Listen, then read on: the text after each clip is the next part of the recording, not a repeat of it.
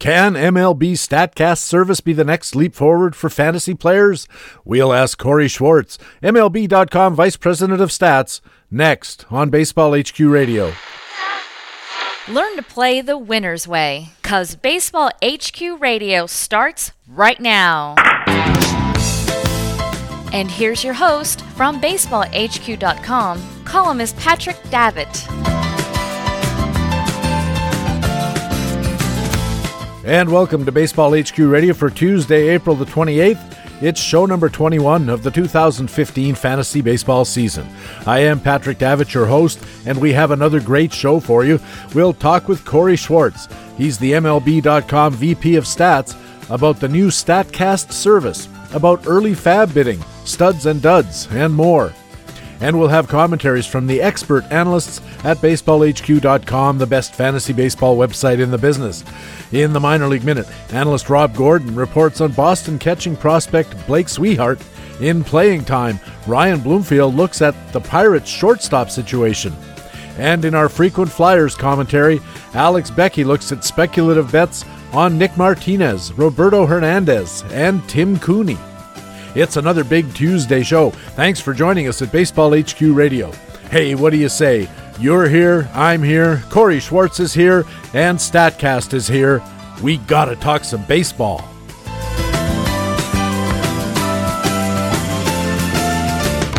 And in the first inning of our Tuesday edition, it's our feature expert interview with Corey Schwartz, Vice President of Stats at MLB.com. Corey, welcome back to Baseball HQ Radio. Thanks, Patrick. Thanks for having me. Oh, it's our pleasure for sure. Before we get started talking about the big picture in baseball, how are your fantasy teams doing? Well, I've got one team that's knocking on the door at first place. Everything else is struggling a little bit, but in Tout Wars, which is the one that is my main focus, I've gradually started to creep up in the standings, and I still like my long-term outlook for that team. Our stat provider has that tool that you can use to project your standing using a couple of different projection systems, and I know you have your own. Do you project your team to the end of the season to see where you can pick up, or do you just let things fall as they will? I use my own projections at the start of the season, and then during the season I pretty much just sort of eyeball it. After playing fantasy baseball for 20-odd years, you can look at the standings, look at your roster, and get a reasonable feel for where you are strong and weak and where you have points available to you. So I really just use those tools during the standings just to get a feel for my relative strengths and weaknesses, and then just go for it during the season. I used to use the actual projections, and I do look at them from time to time just to see if anything's out of square with my own kind of eyeball estimate, like you said. But what I've come to realize, Corey, is that we can't give too much credence to the projections because they are prone to error, and everybody who produces them will acknowledge that freely. Ron Chandler says, it's a 70% guess, and so to think, geez, there's 2 home runs out in the category is a fool's errand because I could be 25 ahead or 25 behind. Oh, absolutely. If you start out with one set of numbers, you're really using that as a baseline for your expectations. But if some player is projected for 20 and you think that's nonsense and you think he'll hit 30, you've got just as good a chance of being right as anybody else. So really for me it's just a method of comparing teams, and then I put in my own biases and my own expectations into that. But in reality, that's what everybody's doing. You're drafting players because you think they'll be better than anybody else thinks they'll be, and that's why you spend the money or the draft pick. So, the projections really only get you up and running during the draft, but after that, it's all based on your own expectations. I remember when we were coming out of the Tout Wars mixed auction just before the season started, there was 3 or 4 people asking, where do your projections show you? Where do your projections show you? And somebody else said, if your own projections don't show you in first place, you had a bad draft. Yeah, absolutely. And I've had both. My Tout Wars projections were very favorable, and they should have been because I was drafting players I liked. But I've also done drafts where my projections had my team in the middle of the pack or worse, which shows that I really just didn't execute a very good plan. So it cuts both ways. Since we're talking about Tout Wars, a couple of weeks ago, Corey, in the aftermath of the Kimbrel deal, you fabbed Jason Grilli, the incoming closer, and you spent a pretty good wad of dough. I think it was $41, $42, something like that. How did you decide that was the amount you wanted to bid? What's the process? Well, there were really a number of things that went into that, so I hope, since this is the internet, I have some time to explain everything. First of all, part of my strategy in building any team in a mixed league is that I like to have a very strong bullpen. But with Kenley Jansen on the DL, which I knew he would be for a while, Mark Melancon with the velocity being down, looking a little bit shaky, LaTroy Hawkins lost the closer job in no time. I really didn't have that kind of depth and quality that I usually do, so I wanted to get another closer, and I wanted to spend aggressively. So that was one. Two is that, we sort of have a mindset when it comes to closers at the Fantasy 411 that two things have to happen for a closer to lose his job. The closer who has the job has to give it away, but someone has to come and take it from him. There has to be someone pitching better. And I really didn't see a real threat in the Braves bullpen. I didn't think of Jim Johnson as a real threat, and he struggled, so I don't think he is a threat now. So I figured Grilli would have a fair amount of job security. And as far as the specific amount, basically I bid about half of my money. I didn't start with the full 100 this year because in Tout Wars you have a penalty for finishing near the bottom of the standings, and unfortunately I did last year, but I figured 50% seemed like an aggressive bid, so I did that. And there was a little bit of confirmation bias in there as well. Francisco Rodriguez was named the Brewers closer right around opening day last year. They said, well, Jim Henderson will get the job back when he's pitching well. But I looked at it that said, I don't think Jim Henderson's any better than K-Rod, and I think K-Rod can keep the job. And he did, so probably that factored into my thinking somewhat and made me a little bit more aggressive with Grilli as well. The aggressive bid so early in the season caused a fair amount of hubbub and consternation in the fantasy baseball commentariat. The tout world was abuzz with the $40+ bid. Now, you don't have to justify the decision, and in fact, you've just done so. I'm wondering, how do you react to the reaction, though? Playing in tout wars is a very public way to play fantasy baseball, and sometimes if people are saying, "Well, what a blunder," does it ever shake your confidence? No, not at all. And I don't mind people criticizing because there are different strategies that can be applied, and there's no saying what's right or wrong. There are plenty of people. Look, Derek Van Riper won Tout Wars last year and essentially punted bullpen entirely. So, that is a very, very valid strategy. But when I won in 2012, I had an unbelievable bullpen, and that's really been a hallmark of every time I've had a really good fantasy team has been a good bullpen. So, there are different ways to attack the problem, and I respect if people disagree, but, ultimately I can make a rational argument for the way I do things, and people can agree with it or not agree with it, but they can't say I haven't thought it through. Our mutual friend Todd Zola, when I asked him about some moves that he was making, he said much the same thing. You can respect what other people are saying, but as long as you believe that the process you used was accurate, even if it turns out poorly, as long as you think the process was followed correctly, then you can live with the outcome and you can live with the criticism. Yeah, absolutely. And, when you draft a team in any fantasy league, you have to have a strategy going into the draft, but you also have to have a strategy for how you intend to run the team during the season that fits with that draft day strategy. Obviously you adjust based on the changing circumstances of the draft and the season, but, I know I'm going to have a weak starting pitching staff coming out of most mixed league drafts, which means I better have a really good bullpen. And when my bullpen came out of Tout a little bit shaky, I knew I needed to address that right away. So when the opportunity came to do that, I did that. And, the other part is I get Jason Grilli for 26 weeks. It's not like I'm trying to pick up the flavor of the month closer in July. This is a guy who's got the job all year as long as he can hold it, and I think he can. So, I spent a lot of money, but I think I'm going to get full value on that player. That's an underappreciated aspect of fab bidding, Corey. A lot of guys like to hold on to that fab money just in case something good comes along, maybe in June or July or August. But if you get your player the first week of the season, you're going to have him for 25 weeks contributing stats and production to your roster, and that's got to be worth something extra when you're making your decision about how aggressively to bid. Exactly, and particularly, we play in a mixed league. I don't have to worry about the trade deadline to get that, guy coming from the American League to the National League or vice versa. Right. Everybody is available all the time. So there's really no reason to wait. The way I look at it is you spend the money when the right player and the right opportunity comes along.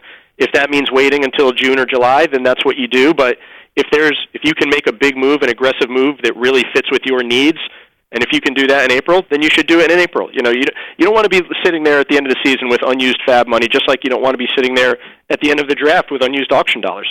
And Corey, I want to make clear, not all the experts that I read or talked to thought it was a bad play by you. In fact, most of them praised your aggressiveness and boldness in making the move. You also made another move that was somewhat out of the ordinary for Tout Wars. You spent $1 of fab to pick up Addison Russell, before he got called up. And in Tout Wars rules, that means you have to carry him for a week, and you did it anyway. And that was a little bit aggressive and unusual as well. Yeah, well, again, you have to manage your roster during the season to fit with your draft. I drafted a very weak middle infield, so I knew I was going to be churning there for a little while to find better options. Frankly, I really was a little bit unfocused during the reserve round, and had I been thinking better, I probably would have drafted Russell as a reserve pick rather than some of the guys I did. So he was a guy that was on my radar to begin with. And once I saw that his first game that he played at second base for Iowa, I smelled the blood in the water immediately. Again, I didn't think he'd be up as fast as he was, but I knew that was the plan, to bring him to the majors as a second baseman. You only needed to see one game to know that, because he's viewed as a better defensive player at shortstop than Starlin Castro right now. So there's no other reason to move him to second base if not to fast-track him for the major leagues. So it was tough to take a zero for the week. In Tout Wars, when you pick up a free agent, you have to play him. And I had to take a zero for Addison Russell in my middle infield for that week, but I figured it would be worth it for the long-term payoff. Now, arguably, he gave me a zero for this week, too, because he only had 3 hits and 4 RBIs. I was a little concerned they might have rushed him a little bit. He's very, very young. He's always been young for the competition. He doesn't have that one standout tool like Chris Bryant's power or someone like that, but I think he's got a good all-around game. He's going to struggle at times this year, but if he gives me league average production, let's say 260 with double-digit homers and steals, I will be ecstatic. And again, I got that for $1 as a free agent. You're listening to Baseball HQ Radio. Patrick Davitt with Corey Schwartz from MLB.com, VP of Stats. And earlier this week, I know a momentous occasion for you and for MLB.com. The new StatCast system is launched in the regular season setting. You guys had the system up at the All-Star game last year, if I remember correctly, and some playoff games. For our listeners who aren't familiar with the system, what is StatCast and how does it work? Well, it's a combination of two technologies, really. There are high-speed cameras that are arranged along the third base line in what's called stereoscopic fashion, sort of like how your eyes work. They cross their depths of field, and that's what sort of creates a 3D view of the field.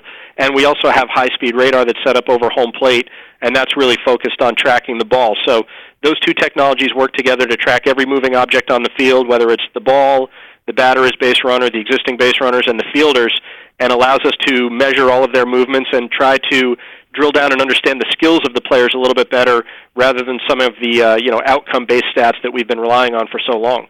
And what benefits do you see for this technology for fantasy baseball players? Well, I think the key is being able to measure the skill rather than the result. So, for example, if you see a player with a very low batting average, you'd say, well, he's been very unlucky on his batting average in balls in play. Or you may say a certain pitcher, he's unlucky with the home run to fly ball rate. These are all outcome-based things. And I think, let's face it, Ron Chandler at Baseball HQ really pioneered looking at some of these next-generation metrics to understand performance better. And now what we want to do is take that one step further and look at the underlying skills and say, you know what, this guy's only hitting 182, but his line drive rate and his exit velocity, average exit velocity and so forth, say that he should be a 280 hitter. That's a player I'm interested in for my fantasy team. So it's taking concepts that we've understood for a long time and quantifying them in a much more detailed way than we've ever done before. Corey, this is getting a little bit into the weeds, but one of the measures I noticed on StatCast is called route efficiency on a fly ball, which is the ratio of the fielder's path from where he starts to where the play can be made to the ideal path to get from A to B. Is the ideal path always the straight line, the straightest possible line from A to B, or are there algorithms to take into account sometimes the need to take alternate paths? Well, the metric is sort of objective in its application, but in discussion internally, we've all agreed that the straight line is not always the optimal path, particularly when an outfielder is charging a ball to make a throw. So the outfielder, like on a fly ball, if he wants to throw to the base, he's going to circle around behind the ball and then try and get a little bit of a running start. Same thing fielding a ground ball. He may sort of circle around and then charge the ball to pick it up and throw it. So we don't expect that the optimal route will always be a straight line, but, the purpose of this metric is just to measure who comes closest to the straight line, and we think it has very good application towards pursuing fly balls in the outfield. Just so I understand, does the system allow for those other curved path optimal routes that you talked about, or is that something that's going to be forthcoming?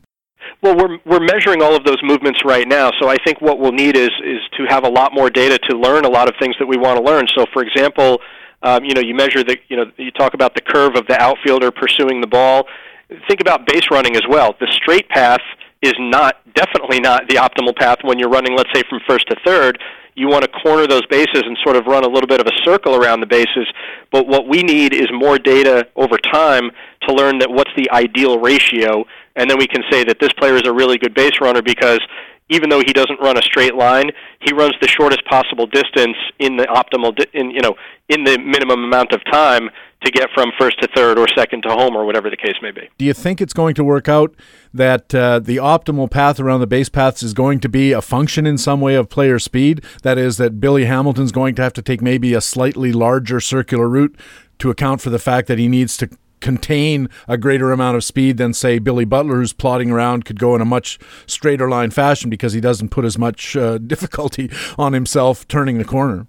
Yeah, excellent point. That could very much be true. And, one thing we've learned, I've been working for baseball for 14 years now, this is my 15th season, is that everything you measure, everything you learn from a data standpoint just uncovers other things that you don't have and you still want to learn. So, for example, we'll be able to measure the player's, his route running around the bases, but we won't be able to measure his angle of lean just yet. So, if you could tilt at 45 degrees as you were running, you'd be able to take a tighter line because your centrifugal force of running would be pushing you away, but you'd be leaning in so you could cut that angle. We don't know what angle guys are leaning at as they're running the bases. So that's a factor that I think over time we'd like to figure out how to measure, but it's still an unknown in our measurements as of today. And that's the fun about these things. When people say, well, you're taking all the beauty and all the joy out of the game with all your numbers, I don't agree with that. We're quantifying things that people understand about baseball intuitively and digging deeper and deeper to understand who does those things well. And to me, it's very exciting. And the flip side of it is, as we learn what is that optimal path for each particular kind of player, body type, speed of foot, and so forth, there's going to be coaching advantages because the coach can then turn around and deliver back to the player, when you run the bases from first to third, this is the path you really need to focus on taking, which means he's going to be a more efficient base runner. Meanwhile, the outfielder is going to be trained, you need to come in on this path, and if he learns that, you have more exciting confrontations between Ichiro Suzuki and Billy Hamilton on a first to third play on a ground ball to right field. Yeah, absolutely. I mean, we think there are tremendous coaching applications here. So, for example, leading off the bases, for each catcher-pitcher combination, there's an optimal amount that base runner should be leading where he knows he can get back safely, but he gets the maximum lead possible to improve his chances of taking an extra base. That's something that can be coached. The numbers can help the players understand, and if the player's not taking an optimal lead, the coaches can work with that player and figure out why that's happening and coach them to improve those skills. I wonder if you could bank the turn at second base like a NASCAR track so that, you get a Billy Hamilton or a Billy Burns, somebody who could really fly, you could bank the turns so that he could really hit that second base bag going max speed. Yeah, I mean, a team like Kansas City that relies on, speed and, defense and base running, certainly they're going to want to prepare the track in a way that helps their team. Corey, do you think the technology might be putting an end to the current methods we have of using human observers to define what is a hard hit ball, a medium hit ball, a soft hit ball, and that sort of differentiation between a line drive, a fliner, and a fly ball? Well, certainly it will give us more precise measurement tools. But, the metaphor I use is pitch classifications. We know now that a certain pitch is thrown at 89.3 miles an hour with a certain spin rate and a certain spin axis and whatever, and we'll put that into a bucket and call it a slider. But we don't really care that it's called a slider. We just want to look at the properties of the pitch. Classification is a very human thing. We take large buckets of information and put that into much bigger, bigger buckets for identification so we can sort of track all of that stuff we have going on. So we'll be able to track, launch angle, launch velocity, hit hardness, all that kind of stuff. And we'll call it a hard hit line drive just because we need it for descriptive purposes, but from a research standpoint, we won't care about that classification anymore. We'll just look at the properties of the ball and do our research based against that. So there's still room at the table for both approaches. They'll just have different applications. I think there's going to be an interesting challenge for baseball fans and fantasy players in particular about how to calibrate these new numbers that we're getting. Right now, it's all going to be a little bit exciting and new for us. For instance, we know that we like to have pitchers who have strikeout per nine rates of 7 or higher, and that 10 is a really good rate. Just like back in the olden days, we knew that 300 was a really good batting average. And as we get these new statistics, these new metrics, these new measures, we're going to have to learn what the benchmarks are. And the reason I mentioned that is on Twitter, you mentioned the speed of a batted ball when Yoenis Cespedes hit a grand slam. The batted ball speed off his bat was 112 miles an hour, and you said that was, and I'm quoting you, absurd, in that it was so hard hit. And I'm wondering, how do we calibrate that? What is the range of normal batted ball speeds? What would a normal home run batted ball speed be? I think the hardest ball we've seen hit so far this year, I think, was 119. That might have been A-Rod, one of his homers against Tampa the week before last. It will take time for people to learn the benchmarks and learn the standards, but I think it'll come very quickly, actually. There's nothing intuitively important about a 90-mile-an-hour fastball. That's just become shorthand for a league average fastball, or a 300 average doesn't mean look. There have been seasons where 300 was the league average. There have been seasons where not one player in baseball or only one player in baseball hit 300. So, the standards will change over time, but we know them as shorthand. So I think whether it's, root efficiency or batted ball velocity or spin rate, any of these things will become shorthand over time as people become familiar with them. My sort of mental rule of thumb is that anything over 100 miles an hour is a pretty hard hit ball. And then if anything over 110 or so is just absolutely smoked. I mean, that's your really short list of hardest hit balls of the year. I like the expression absolutely smoked, because that's something that transcends particular numbers. But it is interesting to know what those numbers are, and eventually, like you said, I think we're all going to acquire that shorthand where we see this guy is consistently 95 miles an hour for batted ball speed as an average in a range of 90 to 105 or whatever. We know this guy can really hit the ball. He's squaring the ball up a lot, whereas somebody who's in the, the 80 to 80, it's going to be just like pitching. Yeah, and look, some of it will be intuitive. So, for example, the league leaders so far this year in hard hit balls are guys that you would expect. A-Rod is off to a great start. Miguel Cabrera is up there. Adam Jones is off to a great start. Those are guys that are showing up among the league leaders of batted ball velocity.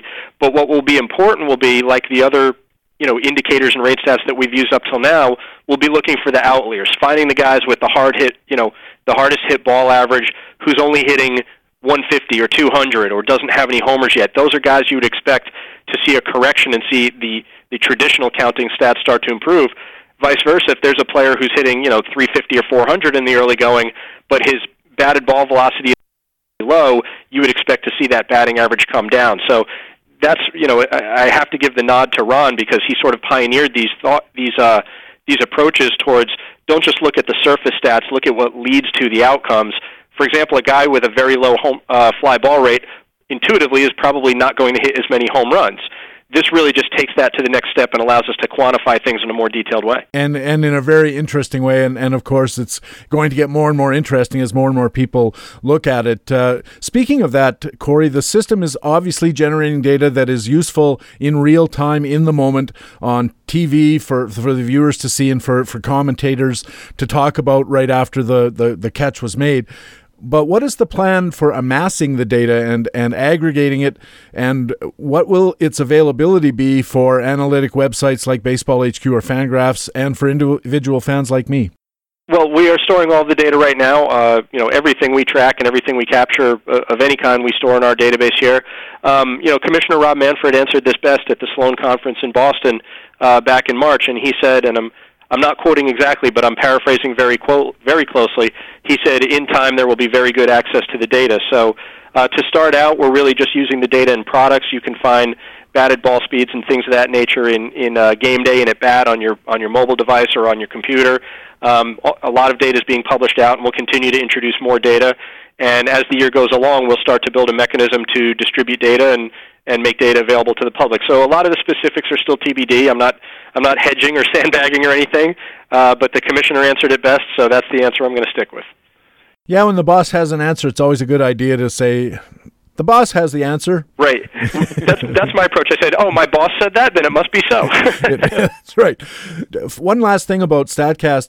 I saw an example at MLB.com. There was a ball hit by Leonis Martin of the Rangers, and the Astros' George Springer made a terrific play. He went back on the ball very straight and true, made a leaping catch at the fence to rob Martin of a home run.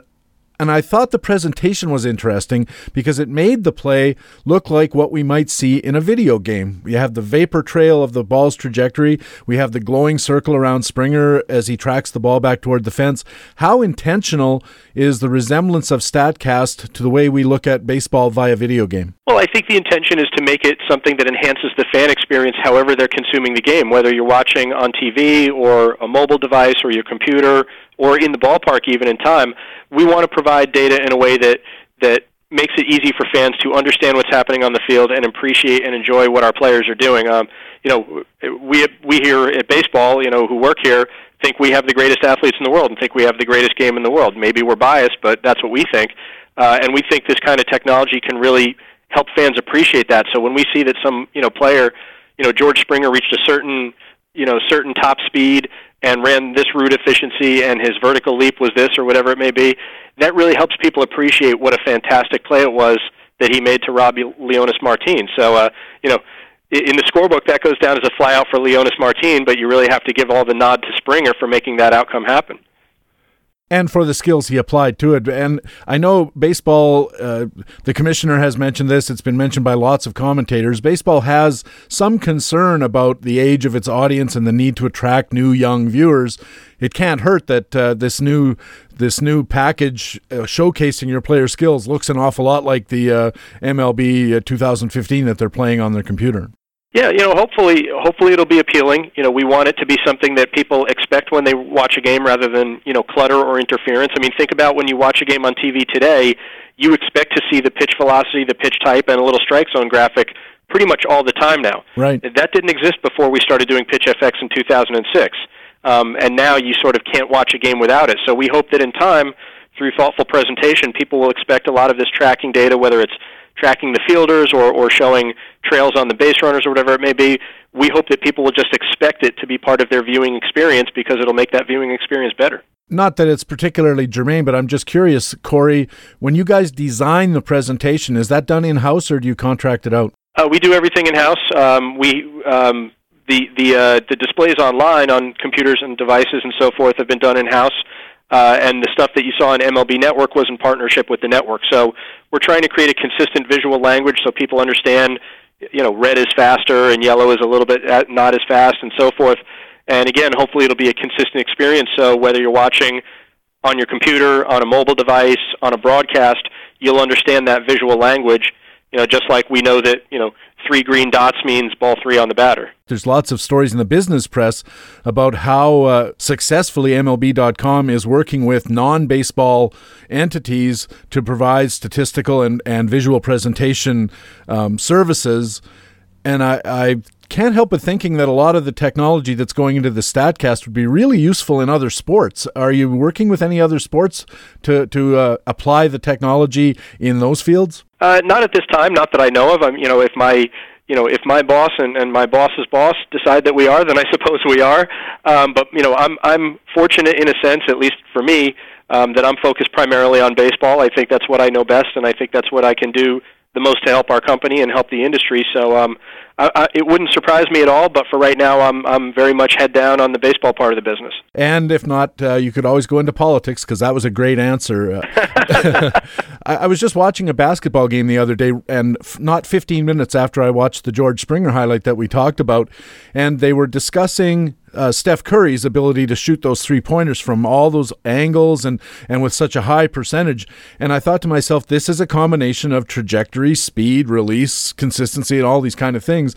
And it wouldn't surprise me if it's not you guys, that somebody's going to step up and say, let's measure the skills that he has that enable him to get this consistency in doing that.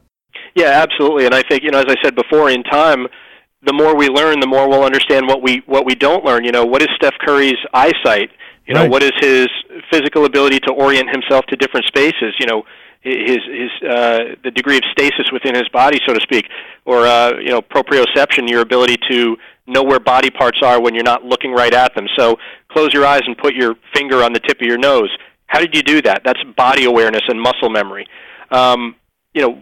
There's so much that we can learn about our players beyond what the StatCast system can do, and I think that shows how great the players are, that they're able to do these things. They're things they're able to do that we can't quantify. So there's always going to be a thirst for more knowledge and more information. We think we're taking a huge step forward, and we'll learn a lot, but there's always more to learn. There's always more to know. And then subsequent to that, there's the whole nature versus nurture thing. Obviously, Steph Curry has basketball in his genes, whatever physical parts of his makeup he owes to his father, some aspects of those, but he also shot 5 million three-pointers when he was 6 years old. So it's a combination of those things. It's a very interesting field, and it's only going to get more interesting, I think. And by the way, you made me poke myself in the eye. You need better proprioception. Oh, boy, I need something, that's for sure. Or maybe less of something could be the possibility as well. It's a little early for that, don't you think? Well, yeah. It's never too early. It's 5 o'clock somewhere. You're listening to Baseball HQ Radio. Patrick Davitt with Corey Schwartz from MLB.com. And Corey, during the season, we ask our experts to talk about some studs and duds they're seeing on the field from a fantasy point of view. We divide it into hitters and pitchers, of course. If you don't mind, we'll start in the American League with a hitter you think is a stud hitter, somebody we should be looking at. Well, I wouldn't say stud, but a player I think is off to a good start who should be taken seriously is Stephen Vogt of the A's. Hitting for a high average, showing a lot of power, and what's really impressed me is how well he's controlling the strike zone with 8 walks and 10 strikeouts. You've got to love it when you can get a guy who's eligible at catcher who's playing anywhere else, right? Because he's just going to get a lot more playing time than anyone else who is playing catcher. That A's lineup has been very, very productive, with a lot of no-name and lesser-name players, and I think Vogt can go on and, be a 270, 280 hitter and give you good power. My number one sleeper going into the Tout Mix draft was Stephen Vogt, and I got outbid, so he was somebody else's sleeper too. Yeah, there's always a bigger bully, right? Yeah, that's right, yeah. How about in the National League, a stud hitter? Well, again, I don't want to say stud like we're talking about Andrew McCutchen, but Yonder Alonso for the Padres has been doing the one most important thing he can do is get on base. He's a guy who had about a .350 on-base percentage for 3 years before getting hurt last year. He's shown an exceptional batting eye this year, not just 10 walks versus 10 strikeouts is excellent, but his swing rate at pitches outside the strike zone is just minuscule. He's really commanded the strike zone. And what I think is going to happen eventually, and I drafted him for a buck in Tout Wars with this expectation or this hope, is that he's going to end up in the number 2 spot in that lineup because they're so right-handed heavy and they have a lot of power but not a lot of OBP. I think he's going to end up hitting between Myers and Kemp in that 2 spot and could end up scoring 90 runs, which is, for a guy that I got for $1 on draft day who might be a free agent in some leagues after the draft, that's going to be a great value. It is, and runs is oftentimes the overlooked stat that can really deliver you some big payoffs in your fantasy league. Moving over to the dud hitters, Corey, how about in the American League? Well, Chris Carter's been a dud so far, but I'm not giving up. He's hitting only 150. He's only got 1 home run, but, number 1, hitters hit. And number 2, power hitters, particularly guys like Carter, are going to be very, very streaky. But he's actually started to come out of his shell a little bit. He's got a little modest 5-game hitting streak going, 6 for 18, and 4 walks against 4 strikeouts. So it looks like he's starting to do a better job of zoning in on his pitches. And we saw some stretches from him last year where he just put fantasy teams on his back and carried them for weeks and months at a stretch. So I have him on a couple of teams. I'm not giving up, and if I had the chance to buy low on him, I think I might go for it. Chris Carter actually made a pretty nice stride in his on-base percentage and strike zone control last year, which everybody was hoping would carry forward into this year, and it's been a slow start. How about in the National League, a dud hitter? 2 dud hitters, actually, because they play for the same team, and I'm not as enthused about these guys. Marlon Byrd and Jay Bruce for the Reds, both striking out at unbelievable rates, not really hitting for power, although Bruce has 3 home runs, not hitting for average. Marlon Byrd has 21 strikeouts and no walks. Jay Bruce, career-high strikeout rate, although a career-high walk rate, helps a little bit if you're in an OBP league. Jay Bruce is seeing a ton of off-speed stuff this year and not hitting it well. So, the only saving grace for both of these guys is the Reds don't really have any other options. Jesse Winkler's their best outfield prospect, but he's off to a very slow start in Double-A. These guys are going to continue to play, but I'm really not optimistic that they're going to get materially better. I have Jay Bruce in Tout Wars mixed, as you know, so that's bad news for me. Sorry. That's all right. AL stud hitters from Corey Schwartz, Stephen Vogt, and Yonder Alonso. His duds are Chris Carter, Marlon Byrd, and Jay Bruce, with Chris Carter getting a upside tick. Let's move to the pitching mound. How about in the American League, a stud pitcher? Chris Archer. Wow, what a start he's off to. .84 ERA, .74 WHIP. Look, we don't expect any pitcher to have a .84 ERA all season long, not even Clayton Kershaw. Archer's been very, very lucky with the batting average on balls in play and the strand rate, but there are two things I really, really like here. The walk rate is way down. The ground ball rate is way up. Those are really good indicators, and it's come from an increased usage of his slider. He's throwing his slider something like 38% of the time this year. That gives you some long-term concerns. The slider seems to be the one pitch that most correlates with injury risk. Right. But the results this year have been phenomenal, and he really looks like a breakthrough pitcher right now. And in the National League, a stud pitcher, is there a Chris Archer? Carlos Martinez of the Cardinals. Similar to Archer, very lucky batting average on balls in play, very lucky strand rate, but the strikeout rate is up. His velocity is down a little bit. Ordinarily, you might look at that as a problem, but based on what I've read, it sounds like he's not trying to throw as hard this year. He's trying to not overthrow so he can command the ball a little bit better, and he's really emphasizing his changeup a lot more this year, which looks like a much improved pitch. So, again, between these guys, they have an ERA lower than what I would expect from Clayton Kershaw if you add them together. I think those ERAs will go up, but do I think these guys can be breakthrough pitchers this year? Absolutely. And what Corey giveth, Corey taketh away. I have Carlos Martinez on my Tout Wars roster as well. There you go. How about an American League dud pitcher? Well, a dud so far is Rick Porcello with a 6.48 ERA, but I think that's very, very deceptive. He pitched very well in his first two starts against the Phillies and Nationals. Then he faced Baltimore back-to-back starts, and they blew him up pretty good. But his indicators are pretty good. He's been very, very unlucky with the strand rate.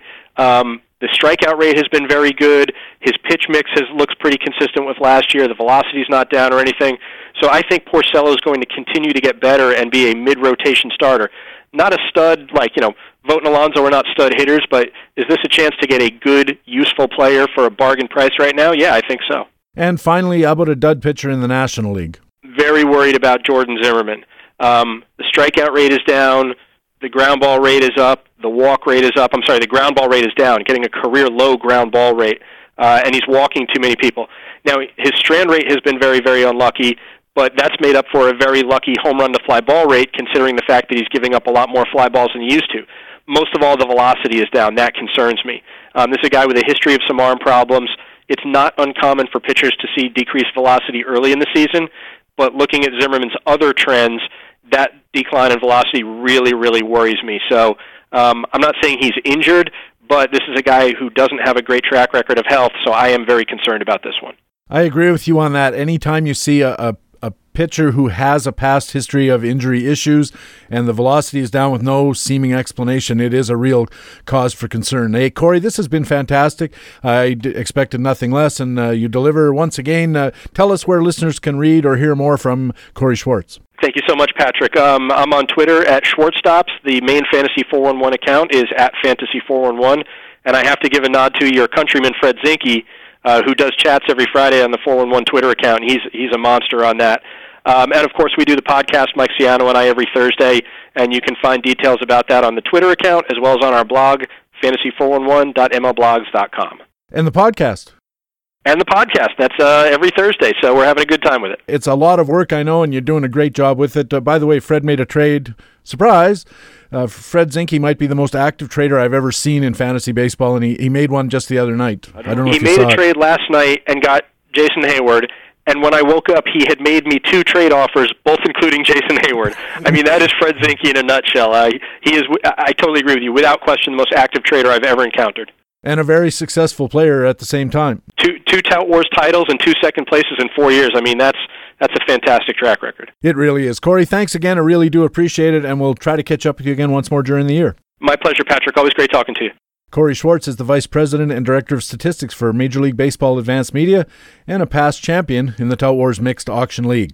Coming up, our HQ commentaries, the Minor League Minute, Playing Time, and Frequent Flyers, all next on Baseball HQ Radio. Take me out to the ball game. Take me out with the crowd.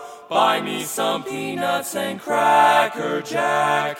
I don't care if I never get back. Let me root for the home team. If they don't win, it's a shame. For it's 1, 2, 3 strikes, you're out at the old ball game.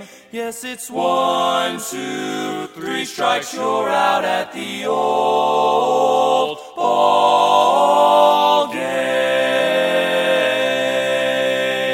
Baseball HQ Radio.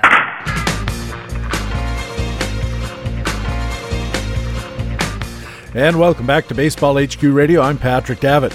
With the season underway, BaseballHQ.com is working 24/7, ready to keep you ahead of the game all season long, with features like Matt Cederholm in the Market Watch column looks at the fantasy marketplace to find buys and sells based on league parameters and market realities. Stephen Nickrand's Starting Pitcher Buyer's Guide column looks at early season surprises, and the Playing Time Today column looks at who's going to fill the roster spots of Adam Wainwright, lost to the Cardinals for the year because I drafted him in Tout Wars. The A's Ben Zobrist on the DL because I drafted him in Tout Wars. And the Dodgers' Yasiel Puig, whom I drafted in Tout Wars his rookie season and then dropped so I could hang on to Trevor Plouffe. We have all that great information and much more, like our performance validation in Facts and Flukes, roster changes in Playing Time Today and Playing Time Tomorrow, daily matchups, team coverage, our projections and game management tools, everything updated daily to help you dominate your league. And it's only at the website with fantasy baseball intelligence for winners, BaseballHQ.com. Now it's time for our regular Tuesday commentaries. Coming up, we have Playing Time and Frequent Flyers comments, and leading off, it's the Minor League Minute. And here with a report on Boston catching prospect Blake Swihart is BaseballHQ.com minor leagues analyst Rob Gordon. The Boston Red Sox Blake Swihart is off to a fast start at AAA Pawtucket. In his first 8 games, the 23-year-old backstop is 14 for 36 with 3 doubles and 9 RBIs. Last year, Swihart had a slash line of .293 with a .341 on-base percentage and a .469 slugging percentage with 26 doubles and 13 home runs. Since being selected in the first round of the 2011 draft, Swihart has established himself as one of the best all-around catchers in baseball. He receives the ball well and has a strong arm and a quick release. He's also improved his pitch framing and signal calling. Offensively, Swihart has a short, compact line drive stroke. He makes consistent contact and has decent strike zone judgment. At his peak, Swihart profiles as a .280 20-home run backstop, which should give him plenty of value even in mixed league formats. For now, the Red Sox will stick with veteran Ryan Hanigan and rookie Sandy Leone, but with Hanigan off to a 3 for 24 start, the Sox might not be able to wait until midseason to bring Swihart to the majors, and the reality is that Hanigan hasn't hit over .220 since 2012. Blake Swihart is definitely worth watching and is worth an aggressive fad bid when he does get called up. For Baseball HQ Radio, this is Baseball HQ minor league analyst Rob Gordon. Another way BaseballHQ.com subscribers get the winner's edge is with our comprehensive coverage of the minor leagues. All season long, Rob Gordon, Jeremy Deloney, Chris Maloney, Colby Garapi, Nick Richards, Matt St. Germain, Brent Hershey, and Alec Dopp have reports and updates on the top prospects, organization moves, daily call-up reports, and everything you need to keep tabs on rising stars. This week, our extensive prospect coverage continues with Jeremy Deloney providing first-hand eyewitness scouting on prospects from the Cleveland, Detroit, and Dodger organizations. Our call-ups coverage this week has included Boston right-handers Matt Barnes and Heath Hembry, San Diego right-hander Corey Mazzoni, Kansas City left-hander Brandon Finnegan, and pretty much every player who comes up to the show. If you need to know your prospects to stay competitive in your leagues, BaseballHQ.com has you covered.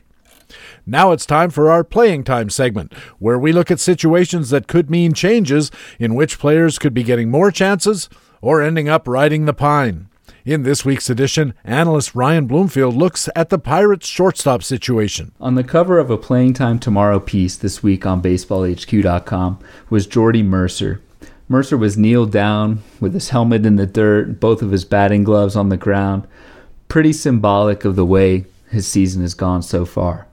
Columnist Brian Rudd went into more detail on Mercer's struggles in Pittsburgh in the column, and through the first 3 weeks of the season, Mercer's just 10 for his first 49, which is good for a .204 batting average, and he still hasn't had an extra base hit to date. Mercer continues to get regular playing time as the Pirates' starting shortstop, and he had a similar slow start last season that he recovered nicely from in the second half. But as Rudd pointed out this week, he may start to give way to Young-Ho Kang if his struggles continue. Kang is a 27-year-old import from South Korea who hit 40 home runs with a .356 batting average last season. While that obviously won't translate over to the majors, we hear that South Korean baseball makes Coors Field look like Marlins Park.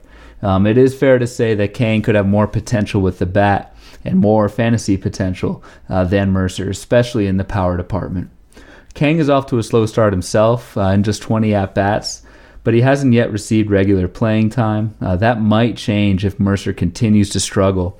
So NL-only owners would be wise to see how Mercer finishes out April and to see if Kang starts getting more starts.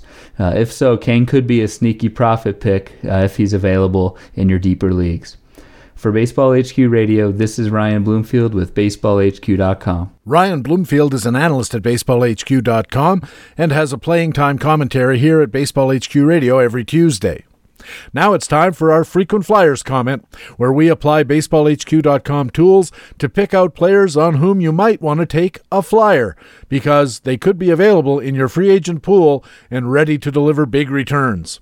Here with a look at Nick Martinez, Roberto Hernandez, and Tim Cooney is BaseballHQ.com analyst Alex Becky. As your opponents focus on adding newly promoted Cubs prospect Addison Russell and outfielder Josh Hamilton on rumors of a possible return to the Texas Rangers, here are a few players that may be flying under the radar in your league, beginning with the Rangers' Nick Martinez.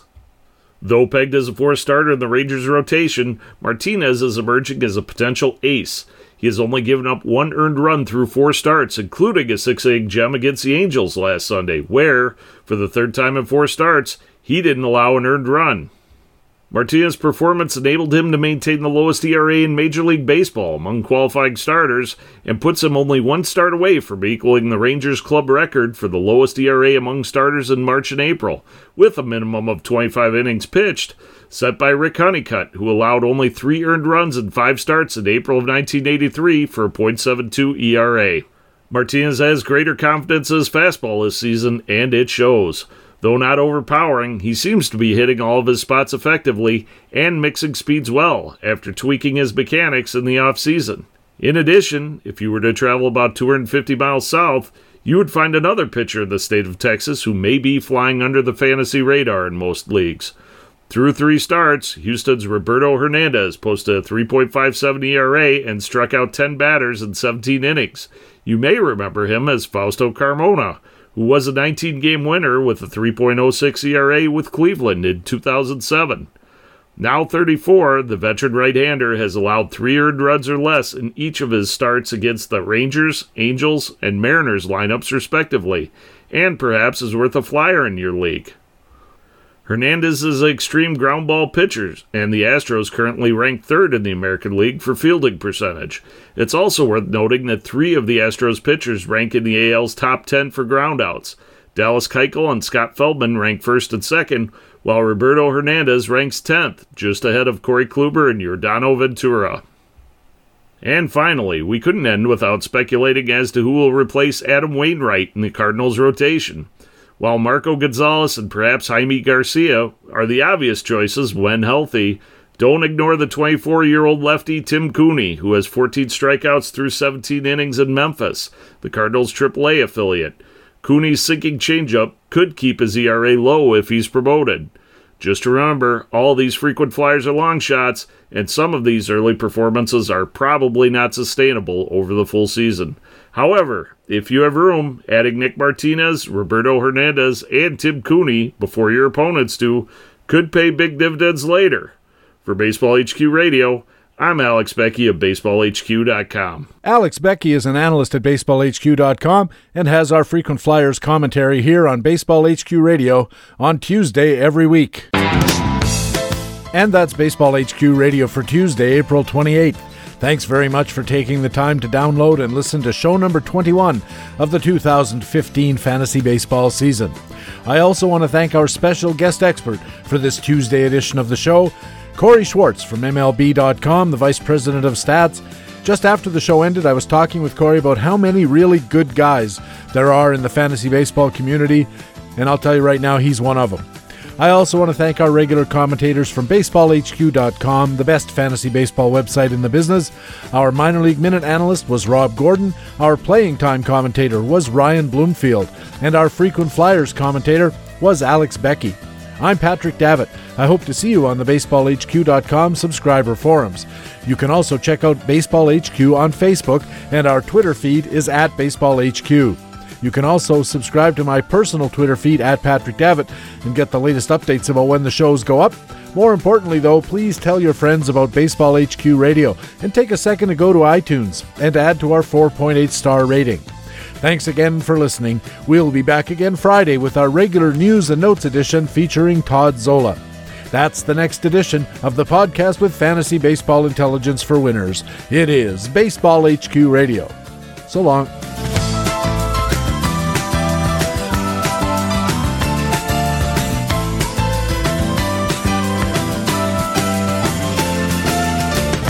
Baseball HQ Radio is a weekly free podcast available through iTunes and other podcast aggregators, or directly from BaseballHQ.com, where we have an archive of past shows as well.